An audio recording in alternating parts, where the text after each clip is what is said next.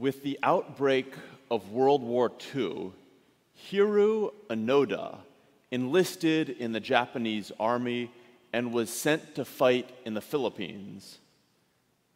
As the Americans prepared to invade the islands on which Hiro Onoda was on, his commanding officer gave him and his men an order that they must never surrender.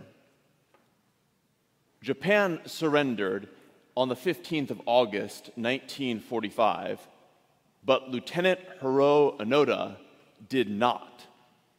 He had already taken to the thick forests on this island, where he and 3 other soldiers planned to cause as much mayhem as possible.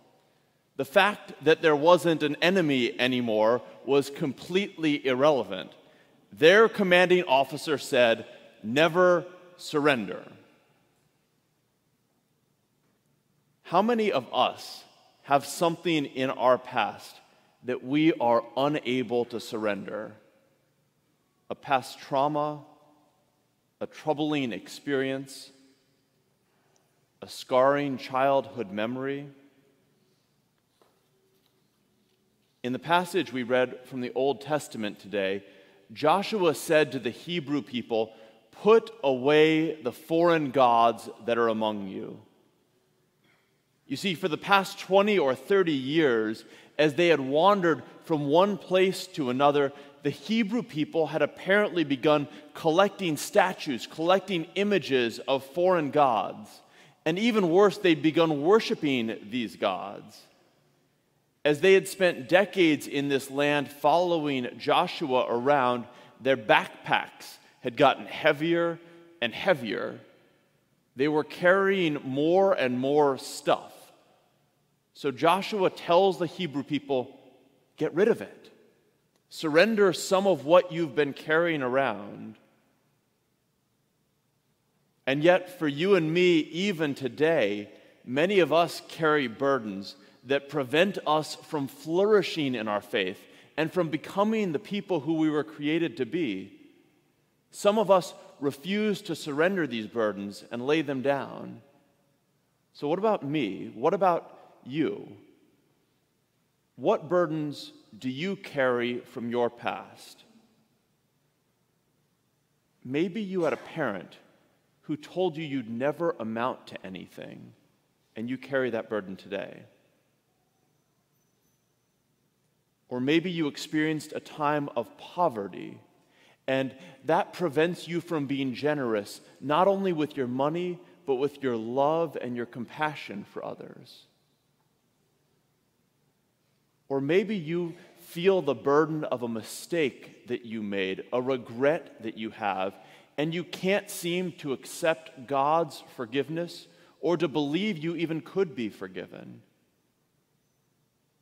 In so many of our lives, there is something that we picked up years ago, something that happened to us or something we experienced that continues to shape the way we live even today. Onoda and the other 3 soldiers in the Philippines found a leaflet in October of 1945 telling them that the war was over. But they couldn't believe it. Onoda called the leaflet a fake. He'd been given orders, and no forgery was going to stop him and his soldiers from carrying them out. And so began years of guerrilla warfare against the Filipino civilian population. In 1950, one of the soldiers got tired of it all, and he surrendered to the Filipinos. In 1953, 9 years after the conclusion of World War II, another one of the soldiers was shot while raiding a fishing village, and he died shortly thereafter. In 1972, a 3rd soldier was killed, and Onoda was left on his own. As the years rolled on and on, Lieutenant Onoda continued to live in his jungle hideout, surviving on a diet of coconuts and bananas and fish and rice that he would steal from local farmers. Onoda completely missed events such as the Korean War, the entire career of the Beatles, the Cuban Missile Crisis, the assassinations of President John F. Kennedy and Martin Luther King, the 1964 Tokyo Olympics, the building of the Berlin Wall, and the moon landing. It's hard to believe through all that time, deep down, Onoda didn't know, or at least have some suspicion, that this war might be over. However, he was completely unable to let go of the past. Have you been there? Maybe you're there right now. So how do we let go of something that has shaped our lives for maybe even years or decades? Getting back to Joshua, we see 3 steps that he takes that can be instructive for all of us. First of all, Joshua knew that change doesn't happen when we're on our own. What we read is, Joshua gathered all the tribes of Israel to Shechem. He summoned the elders, the heads, the judges, and the officers of Israel, and they presented themselves before God. If we want to lay down a burden, we're not going to be able to do it alone. Joshua brought the people together so they could be transformed together. If we want to make real changes in our lives, we need a community. We need support, be it a spouse or a best friend or a close colleague or a church community. We need someone to provide us support, but maybe even more so to keep our feet to the fire and to remind us that God is with us as we work to lay down our burdens or to overcome our most scarring memories. When you look at grief support groups or Alcoholics Anonymous or other recovery organizations, one of the key principles is almost always that you should be in a group. If you look at the Bible, in the Greek, one of the most common words used for church is ecclesia. Ecclesia really just means an assembly or a gathering. Fundamental to our DNA as a church is community. That's what the church is, a community coming together to be changed by God.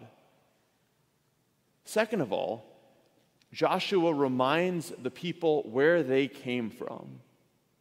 Joshua said on behalf of God, I took your father Abraham from beyond the river and led him through the land of Canaan and made his offspring many. I gave him Isaac, and to Isaac I gave Jacob and Esau. Then I sent Moses and Aaron and brought your ancestors out of Egypt. In other words, Joshua calls the people back to the basics, back to the fundamentals of their faith. And this is what you and I do each week. When we recite the Nicene Creed, we remind ourselves of who God is.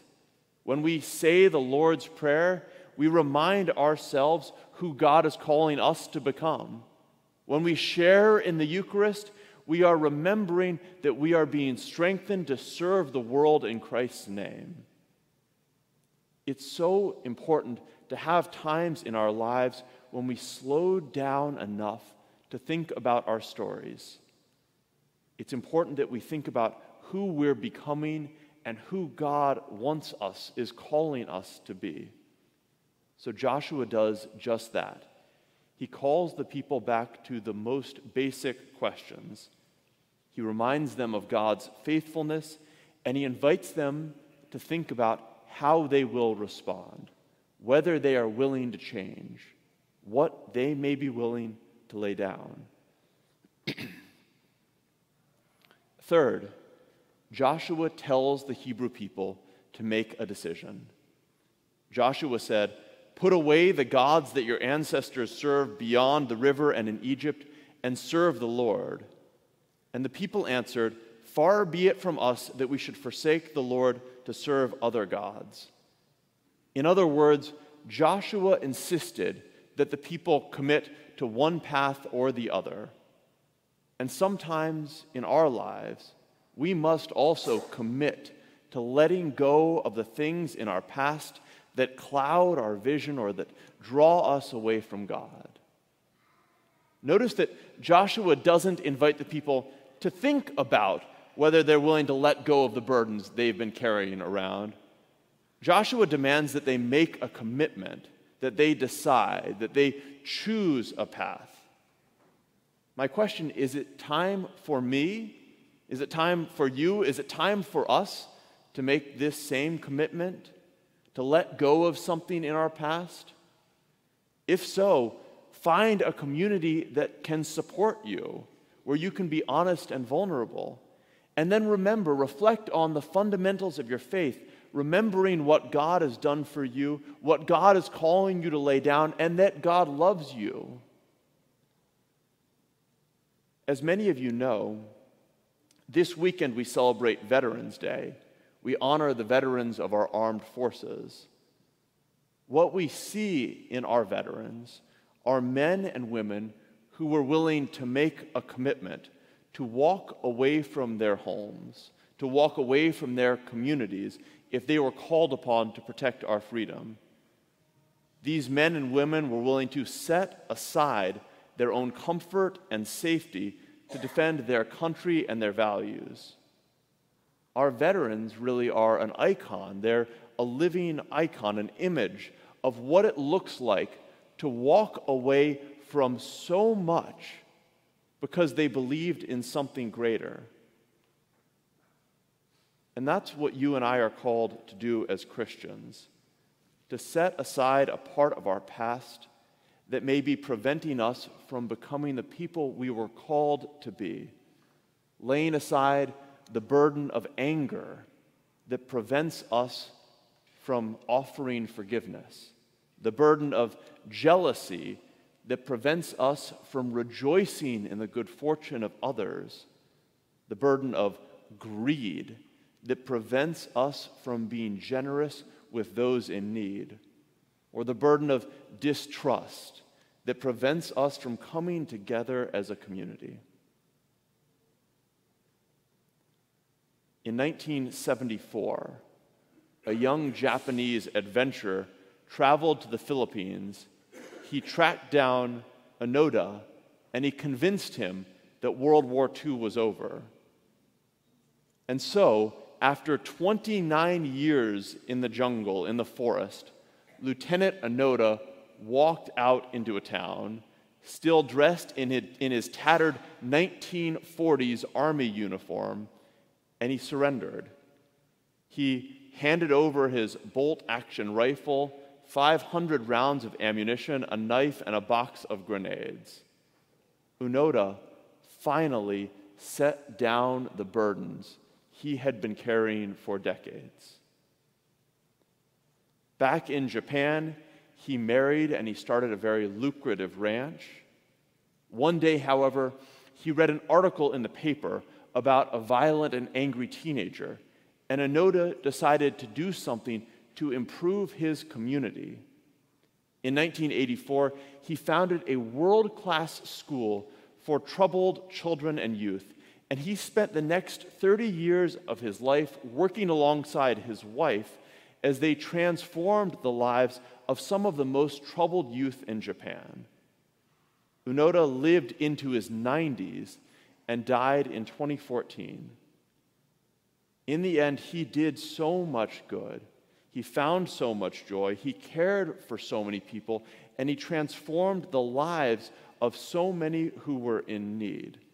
But he did all of this only because he was able to first lay down his rifle, only because he was able to first lay down the burdens he had carried for so long. The Bible assures us that God created each of us. God created you for a purpose, to make your community increasingly look like the kingdom of God, to share God's love, to serve those in need, to proclaim God's grace. So how do we do this?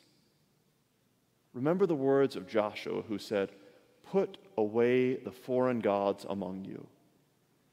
In other words, put away whatever burdens you are carrying, whatever holds you back from God, whatever prevents you from being the person God created you to be.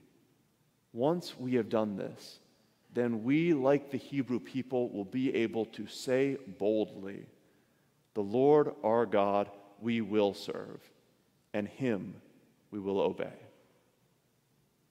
Amen.